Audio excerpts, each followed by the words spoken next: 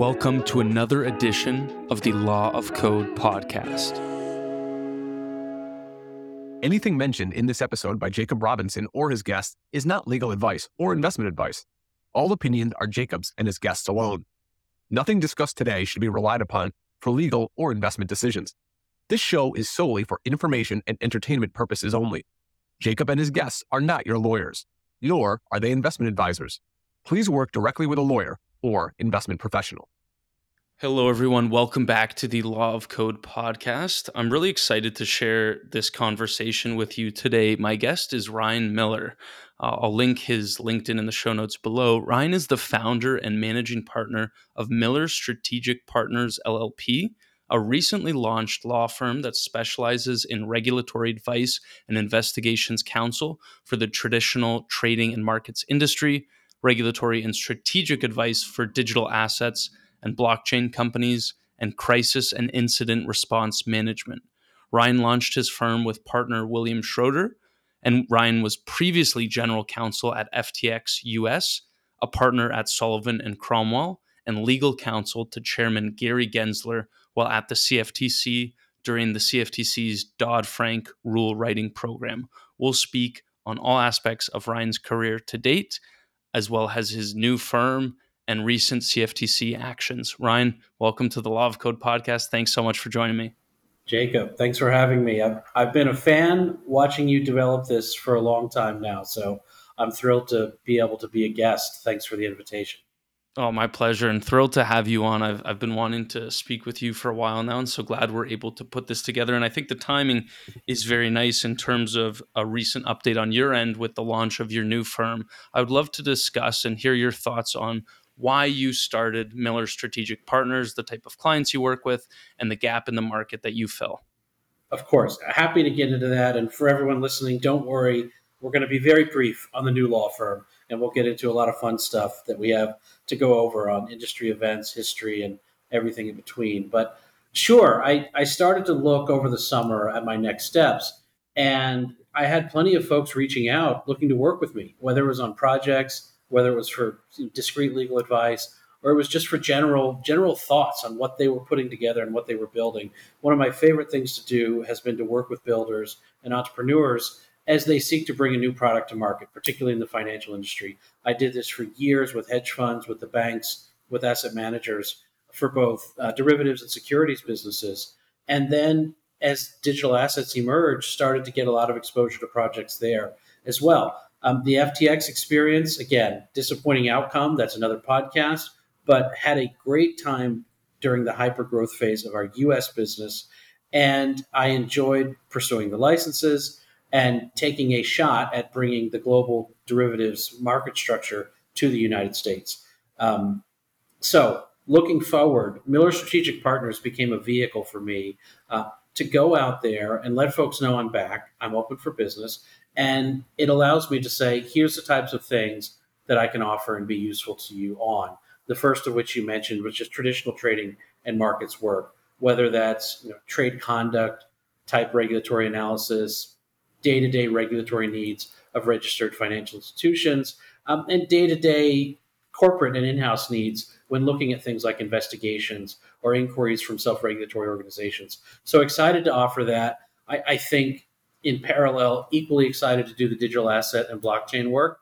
Have had several projects reach out looking to partner and collaborate in different ways, usually around the advisory type programs and strategic development of what they're putting out there. And then the last bullet point you mentioned up front, crisis and response management, have some experiences there from the real world that I found folks eager to learn from. And I'm eager to help folks understand what I think the best way to react and move forward is in those situations and put the priorities in the right place when going through your decision tree.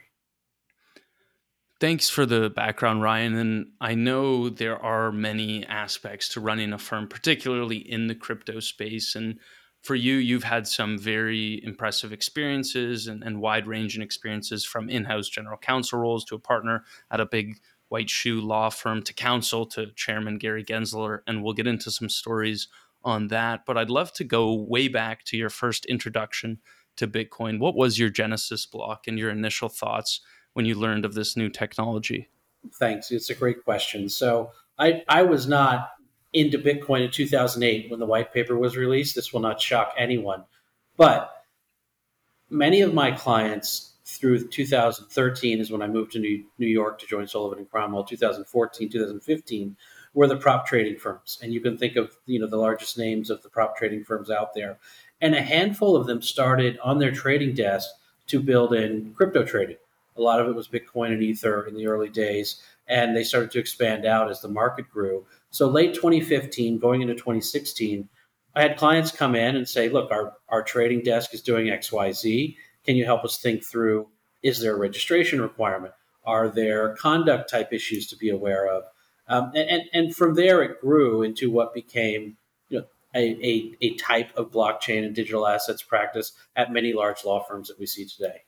And so when you did begin to see the institutional interest, was there what was your impression? Did you think this was something that would stick around? Did you think fast forward to 2023 you would still be working in this space? The first set of issues that you focused on were the same issues that we all still wrestle with today, which is, where do we slot in from a categorical perspective these products? And once we do that, what are the regulatory implications? And that there was as much clarity then as there is now on where we slot in many of these products. I'm not going to say all of them. I'm certainly Bitcoin, Ether, and I think it's a longer list than most people will give credit to. The CFTC has claimed and grabbed up as commodities and not something else. So from the early days, it was very clear that some sort of market conduct type regulation was going to be important. And in the United States, we have two market conduct regulators. We have the CFTC and we have the SEC. We're still working through, I think, as an industry and a country, from a regulatory perspective, where that lands. And we're still largely in the 50 state licensing program that we had as early as 2013, when you go back to when Coinbase really first opened up its doors and took the 50 state money transmitter licensing approach. So the issues were similar. We've got a lot more data points and clarity. And as lawyers, that's what we do. We go out and grab the data points, which can be an enforcement report, such as the Dow report, or it can be settlements with bad actors. The early settlements, largely from CFTC and SEC, were pretty obvious bad actors, manipulation attempts, or just frauds. And that then evolves into speeches from regulators, evolves into more complex or more mature projects, settling with the SEC particularly. And then it has evolved today into some active litigation. And we've seen this evolution across financial markets for time memorial. And when the derivatives markets grew up in the 1980s, we didn't get a clear, this is how derivatives, and I'm not talking about futures, but over-the-counter swaps, this is how swaps are regulated for 10, 15 years. And then Congress went one way with it and went a completely different way with it 10 years later. So I think with crypto, the fact that, and particularly the traded market side of it, the fact that it's taking time was foreseeable. And the fact that it's taking time is not unusual.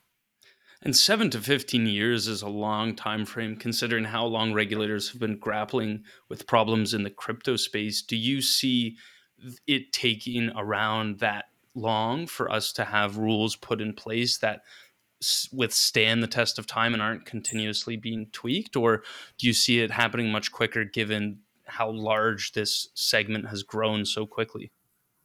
It's a good question. My numbers here are going to be rough estimates, but I think the SEC has 2,000 to 3,000 employees, probably more than half of which are attorneys, maybe more than two-thirds. The CFTC is 1,000 maybe employees, again, more than half of which are attorneys. All those numbers are going to go up in the coming years, and they're not going to go up because we solved this all and answered all the questions correctly or with absolute clarity. I think we're going to get incremental clarity in different aspects of the market. It's going to start in the centralized version of these markets. And by centralized, I mean someone holding their hand up saying, I am the intermediary, regulate me. That those types of entities have engaged in the policy discussions, in the legislative discussions, and are starting to trend towards some sort of outcome. I think in parallel, you've got a lot of brilliant people where you have thinking about the side of the crypto industry, sometimes called decentralized finance or the decentralized space, who aren't holding up their hands and saying, we're the intermediaries. They're holding up their hands and saying, this is a paradigm shift. It's a new model. Decentralization is a concept that has merit, and we should think about how to regulate that rather than pushing it back into a centralized actor intermediate structure. And some of the best minds out there are spending their days on this. So I think that regulatory discussion, particularly moving beyond the centralized intermediary world and into the more decentralized conceptual world, is going to be a longer discussion. And 7 to 15 years, that's going to upset a handful of folks, but that's not a crazy estimate. Thanks for the background there, especially with regards to derivatives and also your perspective. It's interesting to see too. In Canada, we've been a bit quicker, I think, after Quadriga collapsed to regulate these centralized institutions, set up custody rules. There hasn't been much by way of enforcement actions against any decentralized players here. And I think that's where actions like what the CFTC took last week is differs the US from most countries in the world. I want to put a pause on that. I mean, the comparison versus rest of world or ROW is a very valid one. And you're seeing a lot of jurisdictions step in and say, okay, a markets regulator makes sense for a lot of what we're observing. Let's use some principles-based regulation and rules and require some sort of interaction with our markets regulator, whether it's through a VASP license, through the way Canada is doing it by adding clarity to the centralized exchanges and the custody process.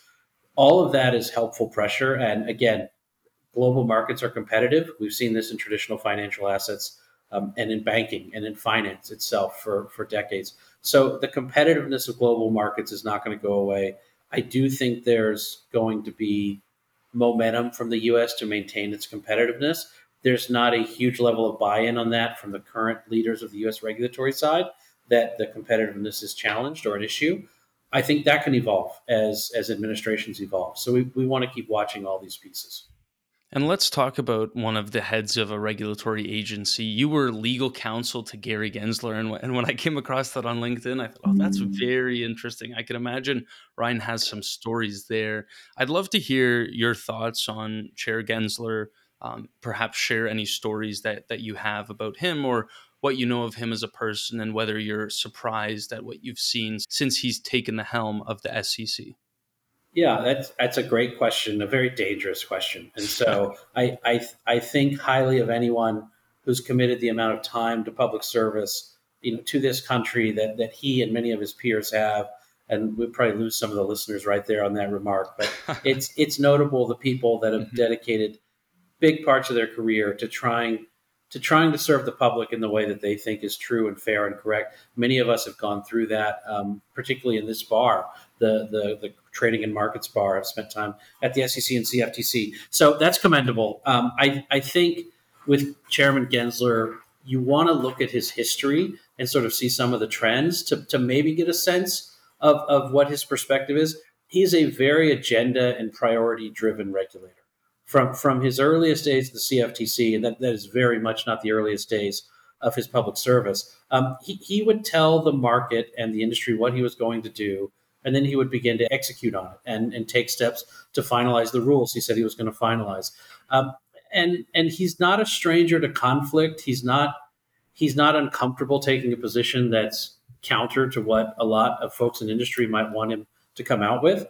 The SEC approach that he has taken is not counter to his personality. Let's put it that way. He was sued at the CFTC. He was sued by a major trading association in connection with a huge Dodd-Frank rulemaking called position limits. Not relevant for today. We can do that in another podcast. But he was sued. The CFTC lost. The rule was overturned by a federal judge, and the CFTC went back to the drawing board. So the idea that litigation could be part of his analysis and toolkit is not new. And I think that's some interesting perspective. I think the other point about Chairman Gensler, though, at least looking at my CFTC perspective, that there was a willingness to be practical and meet the industry where the regulations either were going to have burdensome impacts in a way that didn't make sense for the policy objectives in play, to figure something out. For example, the team that I was on that worked with him, we spent most of our days talking to the industry and negotiating with the industry around no action letters and guidance letters, largely in connection with a bunch of Dodd-Frank rulemakings. But we issued we, along with the staff, a huge team of dedicated staff, got through maybe 100 or 100 plus no action letters in a little over a year, which is pretty unprecedented, but it reflected this engagement both with the chair's office and the staff, and the chair and the staff and the industry to get things right. And the goal there was to ensure that the broader goal, the rulemaking effort, was not subsumed by the inability of industry to get up to speed quickly enough. So that I think is not the Chairman Gensler approach that we've seen at the SEC. We've not seen a bunch of no action letters, maybe a handful from the SEC, but there absolutely has not been, a staff team and a chair team grinding it out, in closed door sessions like the CFTC staff used to do with industry to get to a proposed solution and then put that out as either an interim relief, no action letter, or guidance letter. I suspect there are reasons for that approach that might be political or they might be tied to the structure of the SEC, but it's not an approach that we've seen work around getting crypto into a more certain space from a regulatory perspective. So with Chairman Gensler, I think it's worth spending just a couple minutes on his background before public service. I don't know how much the crypto industry, particularly a lot of the folks newer to markets, have followed him. So is it okay if we go through that for a couple minutes? That would be fantastic, Ryne. Thank you. So it's this amazing background. We're talking about Gary Gensler, the current chair of the SEC. Before that, he was chairman of the CFTC.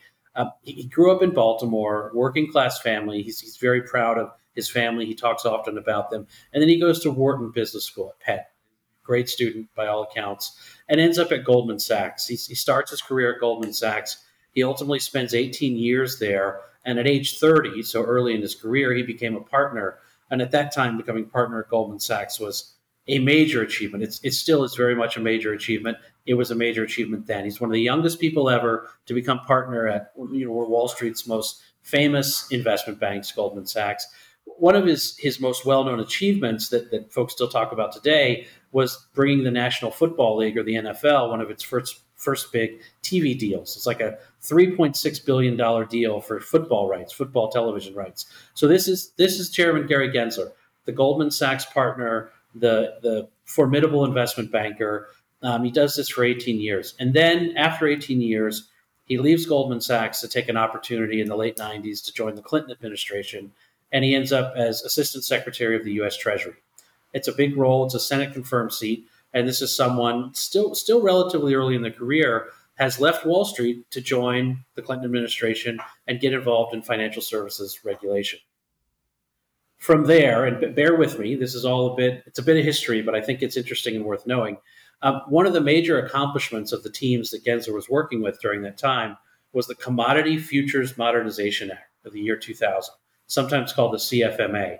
And this was an act of Congress that largely exempted the over-the-counter derivatives markets, that's the swaps markets, from regulation. It was a fairly wholesale exemption from regulation for the institutional derivatives and swaps markets. And Gensler was a driving force in getting the CFMA written, getting it passed, and it was a meaningful achievement for what the administration was doing in those years. He did a little work after that in connection with Sarbanes-Oxley. In fact, he did a lot of work helping get that written and bringing reforms to public accounting. But then fast forward 7 or 8 years, 2008, the global financial crisis occurs, much of which was blamed on unregulated and unsupervised over-the-counter swaps. And the question sort of comes out, why were all these banks, which had increasingly leveraged swaps books, doing so in an unsupervised and unregulated way? And well, of course, because of the CFMA, this act of 2000. And so it's this interesting history that Chairman Gensler was very much involved in. And that sort of leads us into his joining the CFTC and being tasked with then, in 2010, unwriting all of the CFMA and putting into place a pretty comprehensive swaps regulatory program, which became the Dodd-Frank rulemaking program. That's such important background. Thanks, Ryne, because you can see if you're working so hard to create deregulation or deregulated space and remove rules, and that ends up blowing up in your face, any potential opportunity you have going forward, you bear that in mind, and that becomes a big factor in his decision making, undoubtedly. So I think that's really important background to hear. And so when he was at the CFTC, and you worked closely with him, What did that teach you about regulatory agencies, and how does that shape how you interacted with them at your time at Sullivan and Cromwell, FTX US, and your time now going forward with your firm? Sure. So the regulatory process in the U.S., and let's just stay CFTC, SEC, is consensus driven. To get orders, decisions, rules, proposals, you need 3 out of 5 votes. It's very much a heavy lift to get commission level decision making out the door. It can be very political. It's not always, but it can be very political. And it often requires the commissioners, at least, to be looking and very much paying attention to what is happening on Capitol Hill, as well as legislators through proposed bills and their different committee work are signaling to the agencies their priorities and their preferences. And normally, if you're sitting in a commissioner or a chairman seat, you've gotten there through some collaboration or partnership with the legislators that are following these issues. And so you want to not only do your job for your own career and brand, but you don't want to offend or upset those legislators that have helped you get to where you are thus far. So I think looking at the regulatory process, it's consensus driven. And you need a chairman that's going to get in there and bring the commissioners, at least 3 of them, into alignment, which is a heavy lift. A little bit in contrast, the chairman, him or herself, holds a lot of power in that there's a lot you can do outside of the rulemaking or formal commission order process. And I'm talking about speeches, statements, guidance letters, no action letters, and to some extent enforcement. That really runs through the chair's decision on deciding what gets to go forward. Enforcement's normally a commission decision, but the chair gets to control which decisions get put in front of the commission for decision making. And so if you're on the outside as counsel or advisor or regulatory strategy advisor to a firm looking to engage with these regulators, you need to understand what sort of goal you're going after. If you need a rulemaking, a proposed rule, a change in rule, or some commission order, you need to get the chairman to decide to prioritize the issue and put it on the docket. And then you need to get at least 2 other commissioners, hopefully more, to get on board with it. And at the same time, you need to consider, is there a chairman direct type of action that solves our goals either on the intermediate basis or long term? And should you also be advocating for that in parallel? That's not news to most of your listeners, but as a practicing lawyer, it just means you really focus not just on the agency's substantive expertise, but the makeup and composition of the individuals who are in the leadership roles, their histories, who they've aligned themselves with in terms of their own career placement and career potential advancements. And all of those factors come into trying to figure out which advocacy approach is going to make the most sense. A last point here, and I think this reflects itself pretty directly with Chairman Gensler and crypto, is that regulators are not risk takers. And I'm sure you can get commissioners or division directors to come on your podcast and maybe counter me on that or come at it a different way. But there's not a regulator sort of in the history of the American experiment that's been brought to Congress and told, congratulations, you did a great job. Here's a medal for being the best director or the best chairman of agency XYZ. That's not how the congressional and agency oversight process works. As everyone listening knows, it's the opposite that happens. There's a blow up. There's some unexpected event. Could be cybersecurity event. Could be a financial event. Could be a bankruptcy. And the regulators who are in the seat get brought to Congress and they get asked, why did this happen? Why didn't you prevent this from happening? Why are you so poor at your job? Why don't you do anything correctly? And there's just never an event on the other side where they get a medal or a prize for having done things correctly. So you don't have regulators incentivized to go out there and say, yes, I want to see innovation happen. I want to see it go forward. I understand there's risk and we're going to manage them, but we acknowledge the risk. They're much more incentivized to say, let's identify and stop the risk from occurring. And if innovation doesn't move quite as quickly as it might otherwise would, well, we'll figure that out on the back end. And we very much have seen that take place in the U.S. I think for the crypto lobby and the crypto advocacy groups in the United States today, this is not an underappreciated point, but it's one that we're starting to be better served, which is what's the motivation for a regulator to get involved here? Polygon has put out the value prop. I think that's a really great exercise in saying, look, under this program, the value prop, we identify the different cryptocurrency and blockchain projects that are creating use cases that are valuable to constituency XYZ for purposes XYZ. It's a great initiative, and I hope we see both an expansion of it and more initiatives like that.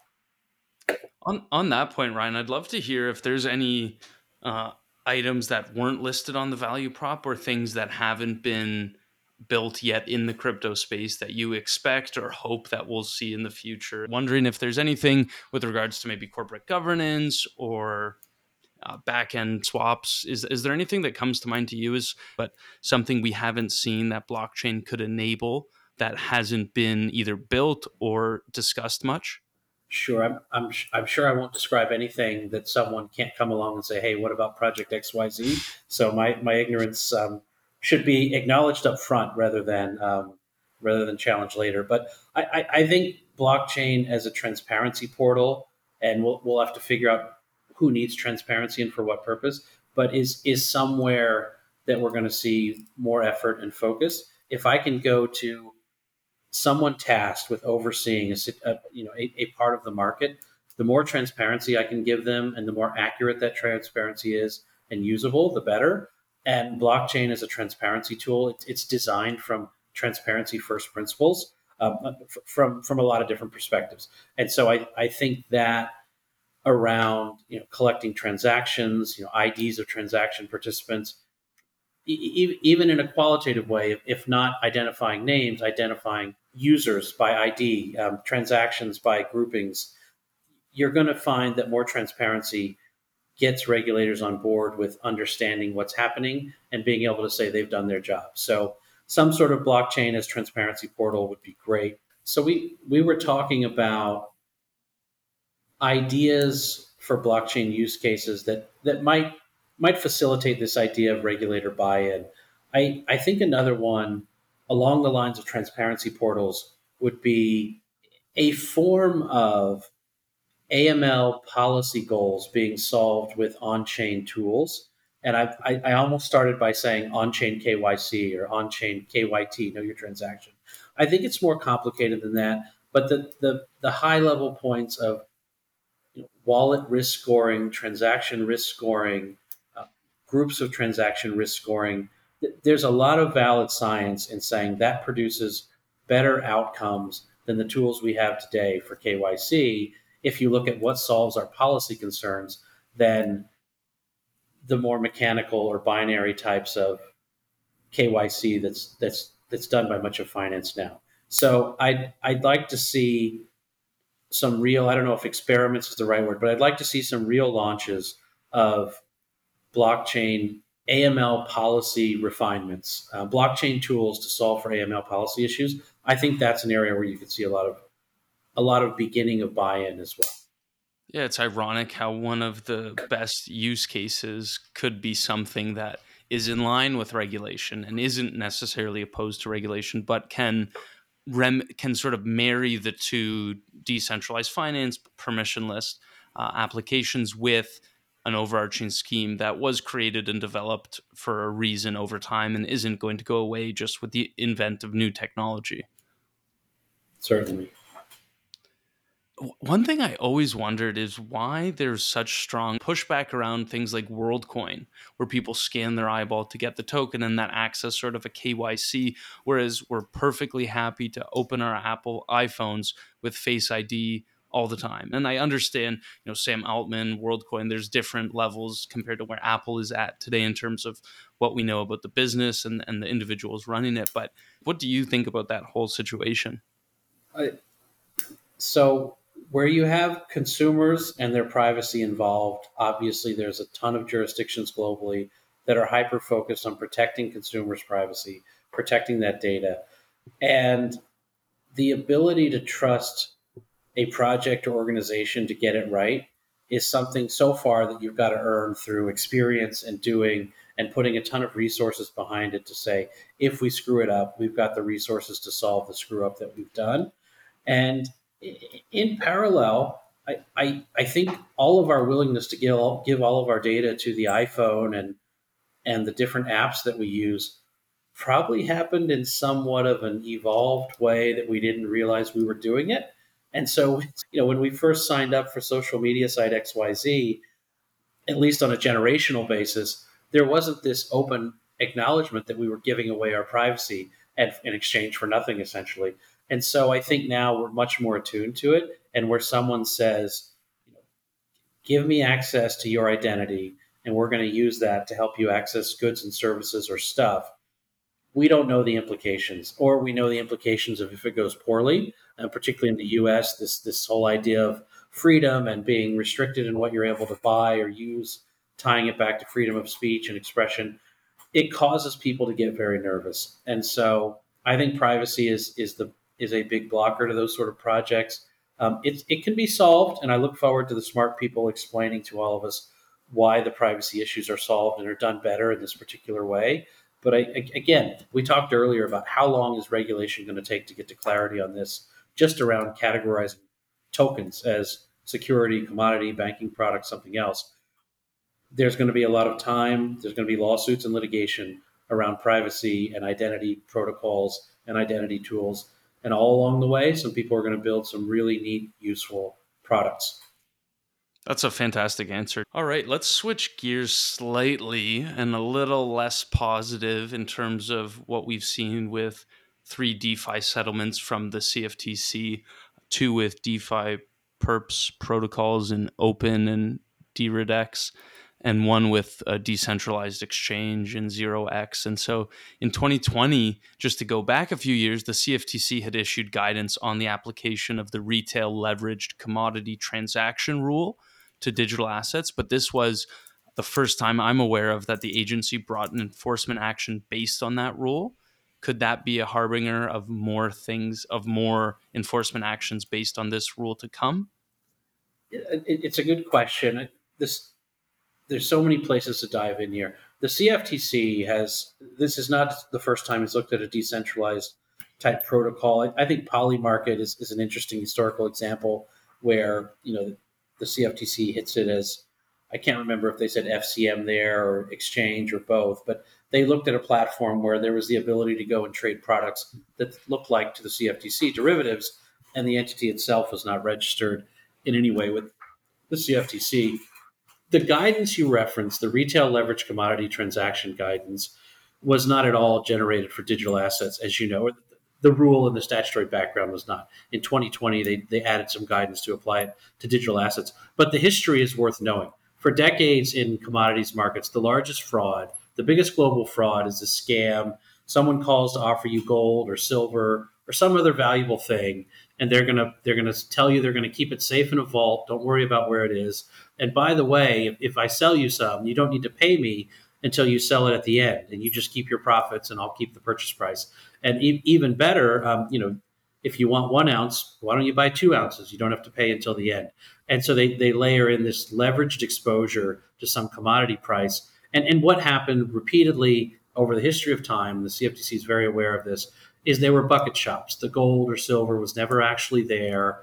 If the price went against you, they would chase you for the money until you paid them. And if the price went the other way and you wanted to show up to collect your profits, the phone number stopped working, the email stopped working, the person disappeared, and they walked off in any event. So these bucket shops have been a major source of fraud for many, many decades. And in the internet age, they've just expanded.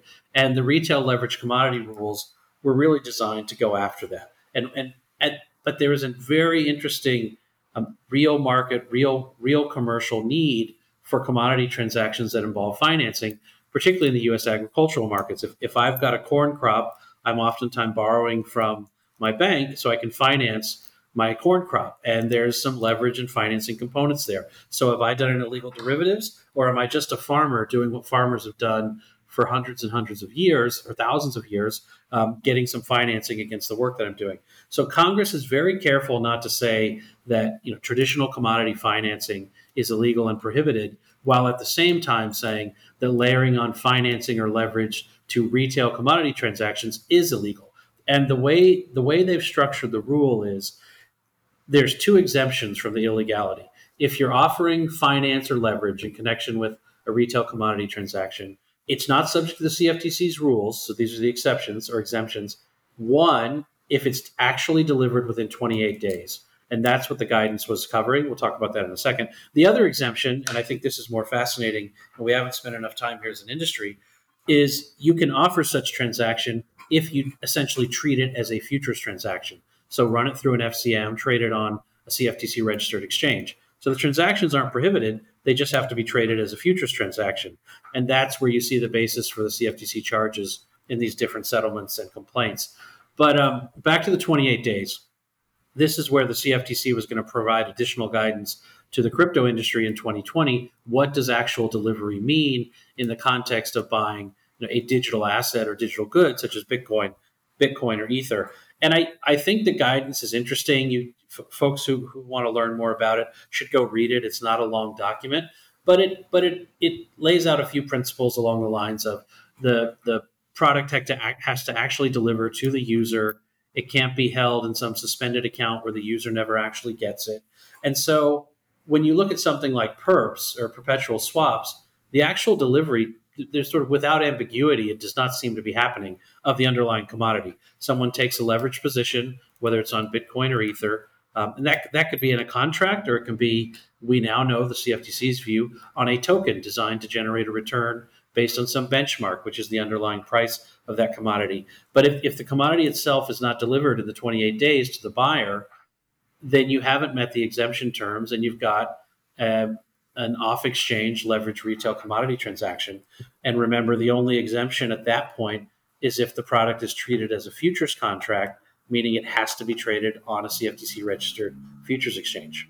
Thank you for that, Ryne. And so I think it's really important to keep those rules in mind. And the 28 days delivery is really interesting particularly when it comes to crypto and how it's regulated across the world. When, say, you were to, in this case, then I guess where you have the token, it's a BTC leveraged token for a future, for an option. And essentially, if they were to deliver the actual Bitcoin within the 28 days, then it would be fine. Well, and it obviously gets a little more complicated, but I think, yes, where you've got, this is the CFTC's rules, where you've got leveraged or financing offered in connection with the sale, if the actual delivery of the underlying commodity happens within 28 days, you're in this exempt space. The products that were covered, at least in some of the recent CFTC orders, are much more interesting than this, though. You've got a group of developers that release some sort of code or protocol that allows you to buy that allows other folks to drop in their tokens, and then they can be transacted using that protocol. One type of token that was put into these protocols was a token that paid the return on the price of some digital asset. Could be Bitcoin, could be Ether. I suspect there were probably others. And the seller of the token would deposit some collateral to ensure they could pay out if they were on the wrong side of the trade. And the buyer of the token would pay the price for it up front, and their ability to recognize upside would either come at settlement at the end, or they could sell the token in the meantime. And so we've got the CFTC looking at that structure and saying, this looks like derivatives transactions. It looks like futures. One person's putting up margin, the other person is buying what sort of looks like an option. And you've got a platform here, and platform I use with a lowercase p, facilitating the trading of this product. This starts to look like a platform where buyers and sellers are meeting to engage in what we think of as a derivatives transaction. We get that it's a token. I think the staff at the CFTC would say, we understand that it's a token, but our definition of swap, which is relevant for the products in the settlement that I'm thinking of, is broad. And if you've got any type of instrument, it doesn't have to be some magical CFTC words where it says swap contract at the top of it. If you have a token that's bringing the economic outcomes of what they view as a swap, they've signaled to the world they're going to look at that as a derivatives transaction, and they're going to look for the derivatives regulations to be complied with. I think we could spend some time wondering if it was appropriate to look at the developers on the protocol side as the person's raising their hand as intermediary to push out these products. I suspect the developers would disagree with that characterization, notwithstanding the settlements. And that's a discussion that we're going to have to keep going down. And it's the broader discussion of why technology deployed is not necessarily the same as holding my hand up and being an intermediary. We don't look at A good counterexample is like a cloud provider, a cloud data provider, cloud server space provider. We don't look at them as the offerer of every service, activity, program, app that runs on that cloud or that runs on those servers. And is there going to be a parallel there for code deployers and code developers? There's a lot more thinking and work to do. Some of the brightest minds that we know of in this space are working on it. And I think it's one of the most interesting regulatory puzzles that's going to come together in the coming years. It really is. And I think the cloud computing is such a great example where it is being used in furtherance of certain transactions, certain actions taken by participants in the ecosystem. And it was a platform that's made available to them. It fits in sort of all the language that we've seen used by the SEC, by the CFTC. But at the same time, we're not seeing that same type of enforcement. We're not seeing the same type of standard being held to those actors. And do you think it's because of their lack of association with the crypto space, whereas it's a bit more obvious when it's a development company that is publishing the code in the first instance, or is there a fundamental distinction there? I think we have to be realistic that if I'm offering cloud space for you to come in and build whatever you want, whether it's Netflix or I don't know, Microsoft Office in the cloud, whatever services you want to deploy in my cloud space, that's a little bit different than writing code that's designed to facilitate, financial transactions. And people agree really strongly with me on that. They'll say that I'm oversimplifying this, and I'm sure that I am. But we've got to understand that to the regulators, they don't get a prize again for being the supporters of innovation. They're going to get questioned when one of these protocols, when there's a rug, when the assets that have been put up as collateral disappear, which happens with some frequency. And they're going to get questions when something like manipulation or other trade conduct issues are seen. And we saw this with Mango Markets, the CFTC stepped in. So, and remember, they're charged by Congress with overseeing the derivatives markets that are made available to U.S. persons. If I'm at the CFTC, I don't see the recent settlements as egregious and wildly different from what they would have expected if you'd given them these fact patterns. But I also would want to continue to have these discussions with the folks doing the development and the protocol launches. And we need to push towards a better understanding of where that line is between holding up my hand as an intermediary, holding up my hand offering products to users to trade or to take advantage of, and versus, on the other hand, simply providing technology for the world to use. And it's going to be a long discussion. It will be, and it'll be interesting to see what jurisdictions are leading those discussions. And we've seen quite a bit of push, at least from projects outside the US, to exclude the US by blocking the IP or users with US IP addresses. But in the case of Open, one of the three entities that the CFTC settled with, they were found to have not taken sufficient steps to actually block US users from accessing the protocol. And Mark Boran of Polygon, now CEO, he noted that the test is actually whether the program for excluding US people is reasonably designed and implemented. It doesn't need to be foolproof, and there is no bar that no individual can ever get around it to make it meet that certain test, because there has to be some realistic measure put onto these protocols and onto the platforms. Yeah, I respect Mark a ton and have spent time with him. Really good guy. The rules should be reasonably designed and industry best practices plus or minus some other standards. If you're looking at the statute and the CFTC's rules, that there's not a de minimis exemption on this U.S. person's accessing a derivatives platform and bringing the CFTC into play. That there really is not. And so if you've got one user, a handful of U.S. users, however they show up, there is a potential hook for the CFTC if they've concluded that you're doing something that implicates their jurisdiction, acting as a broker, acting as an exchange. And I think historically the way they pursued enforcement has very much involved not a de minimis approach, but is there an actual effort to either let U.S. persons on or to not take steps to take them off and to not take legitimate, credible steps. But we should keep in mind that the statutes and the rules don't get you there. Traditional enforcement, regulatory, prosecutorial discretion can get you there, but the statute and the rules don't carve out. If there's only 10 U.S. persons, then you're fine. And I guess that's a point to keep front of mind, and also a point that we might ask: is this solving the policy concerns at play, or instead should it be recalibrated to a more principles-based policies approach? And I think that's probably consistent with what Mark was describing. And I can imagine it is difficult for some projects where you take certain steps, block US IP, and then US users figure out a way to get around the firewalls that you've put up to keep them out. They could even travel and be in another country. And there's, especially when it comes to DeFi, and there isn't a KYC. I mean, how do you think about the of evolution of this rule, or just the way geo-blocking works going forward? Do you see this being a big component of the legal side of crypto going forward, or is this something where you have to block jurisdictions? If you have users, you're subject to the jurisdiction, the rules that apply there. Where do you see this falling going forward, Ryne? I think geo blocking is a valuable tool, and it's one of the first tools in the toolbox that, if you've decided certain jurisdictions are out of bounds for your project, you need to use it. To not do it would be a problem.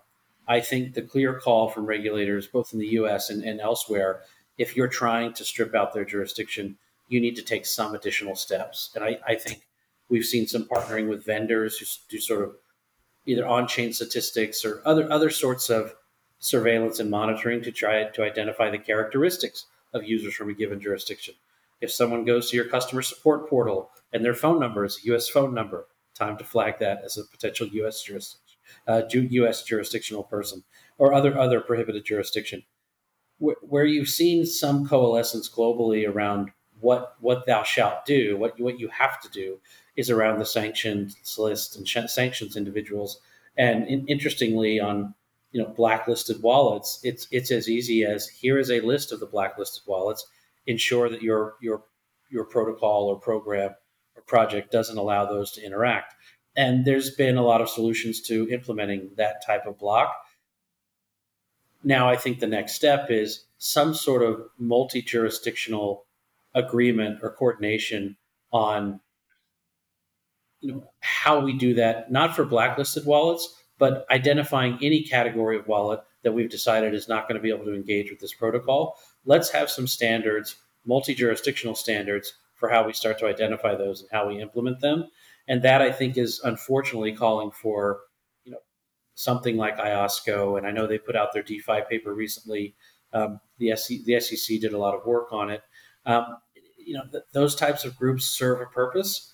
I think getting them to the right result is going to take giving them some time, but also engaging with them and offering solutions to their policy issues that we know lots of people are working to do. And geo-blocking to me was always an interesting one, because if you take the position that you need to geo-block, let's just say US customers or US users, you're taking that for a particular reason, and it's likely because you're offside of certain rules that would apply to you if you were to offer that service in the US. But then if you take that principle that, hey, you're offering, let's just say, some sort of margin or leverage trading. Well, if you block the US, there's rules in other jurisdictions that will apply to you. And now you're almost agreeing that those rules apply by blocking the US. But if you don't go ahead and block the other jurisdictions, it could almost paint either a target on your back or make it a very difficult conversation to have if there is enforcement action brought. Yeah, I think this is where the facts and circumstances of any given project becomes very important. And I think few projects only... It's rare that the only thing in place is a US geo blocker and no other standards or onboarding programs, et cetera. It certainly can exist, but I think and there's also different analyses in a lot of jurisdictions. You've got reverse solicitation as a still somewhat relevant concept for a lot of the global markets, where if users are leaving their jurisdiction and going to something that's arguably set up somewhere else, then they should look to the rules of the jurisdiction where the program is being offered, rather than the rules of their home country jurisdiction. So there's the legal analysis that you almost have to do jurisdiction by jurisdiction, and you come to different conclusions for different types of users. And then there's also what else might the project or protocol be doing besides US geo blocking. And every story is unique. Every story is different. And that, I mean, frankly, that's why a lot of us are, busy during the days, is helping think through what those stories look like and what's the best structure for the purpose of what you're trying to accomplish.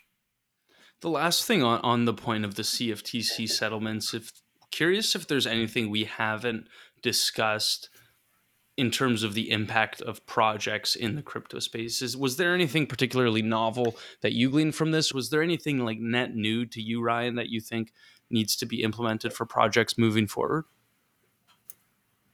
I think one of the settlements was around third parties bringing the what were called the swaps or the derivatives to a protocol. The protocol developers didn't generate those projects, didn't design them, didn't import them. A third party bring them in, and the developers still get tagged as the futures commission merchant or the broker, and potentially even as the exchange.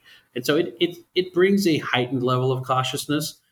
Let's say you took a step and said, look, we're not going to deploy any products ourselves through this protocol. The world's going to look at this protocol and do what they will with it.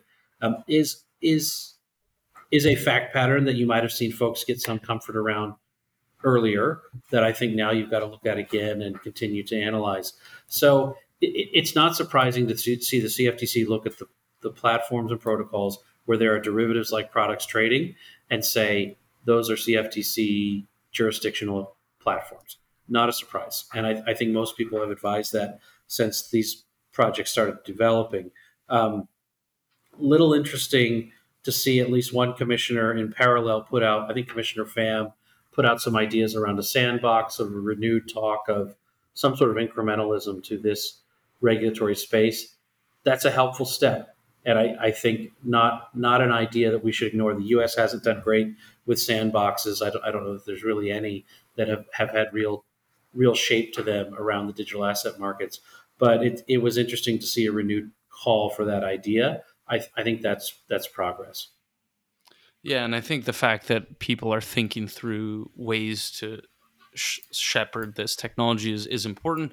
Whether or not things like a sandbox work, it's still to be determined, right? Just because it hasn't worked in the past doesn't mean it couldn't work in the future. So it'll be interesting to see what the CFTC does there, and regulators generally. Yeah, and look, the pressure from these settlements is, you are not registered. Your program is not registered, and we think it should be. You're going to see some projects now start to knock on the door of the CFTC and say, well, let's register. Let's talk through how to register as an FCM. Let's talk to how to register as a futures exchange. That's a process that takes time. It takes resources. We all understand what that means, but maybe there's a willingness to continue those discussions. They won't be the first persons to show up at the CFTC with a DeFi project and say, we'd like to register. But maybe this is part of the push towards what many see as an eventuality, some type of registration or acknowledgement by the regulator of these projects, some sort of opt-in by these projects into a regulatory structure. Yeah, and I think the sandbox gives them that the easy step up and way to engage with the regulators in a less confrontational way, while also still being able to create the project. Last question I wanted to ask you, and it's a two-parter, Ryan. This is one I've always enjoyed hearing the insights of the attorneys, regulators, and entrepreneurs on this show. Is regarding habits and advice. And the first is: are there any habits that have helped you cultivate a successful career? That's a great question. Well, the jury might still be out on a successful career, but let's just posit a career to date. And so what are we trying to do here? I think reading is important. Reading the newspaper is important from college and then all the way through as you grow and expand the types of clients you're working with and the types of programs you're helping carry through.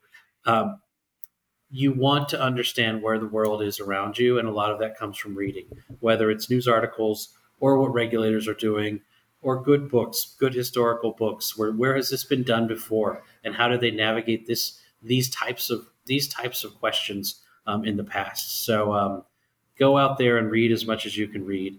And then I think the other piece is mentoring. You want to ensure that you've got a very strong mentoring program around you, whether it's formal or informal. I don't care. But you want to have folks pouring into you caring about what your career does and even what your life does.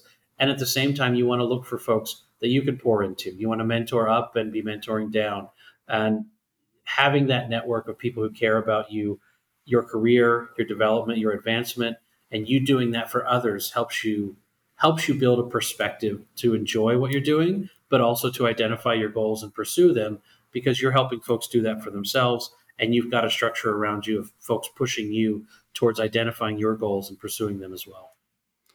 Yeah, it's so important to have people around you who not only inspire you, but that you can learn from, and also paying that forward. I think in the legal profession, especially, it's such an important thing to do because so much of it is a black box. And unfortunately, law school doesn't do a great job always of preparing people to enter the professional world. And it's hard to really give an idea of what it's like to work in big law while you're going to school. Agree. But the other thing is, I do tons of lunches, dinners, coffees, teas, Zoom chats, and I it probably structure it. Half of them I'm receiving, half of them I'm talking to someone who reached out to me, and they're equally valuable. And you can't you to have a network, you have to go and have a network, and it's something that takes work and maintaining of it.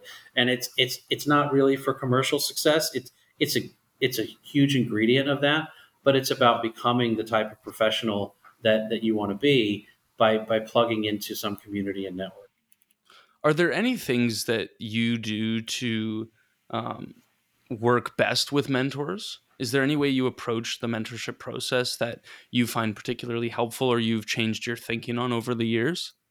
I through both formal and informal stuff, I think pushing some sort of cadence without being too rigid is important. Like saying, look, it's every 3 months.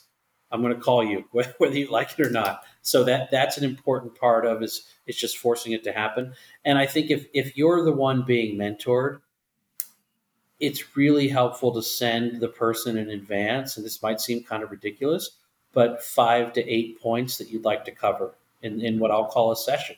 Say, here's what I'm thinking about, here's my goals, here's how I think I might pursue them.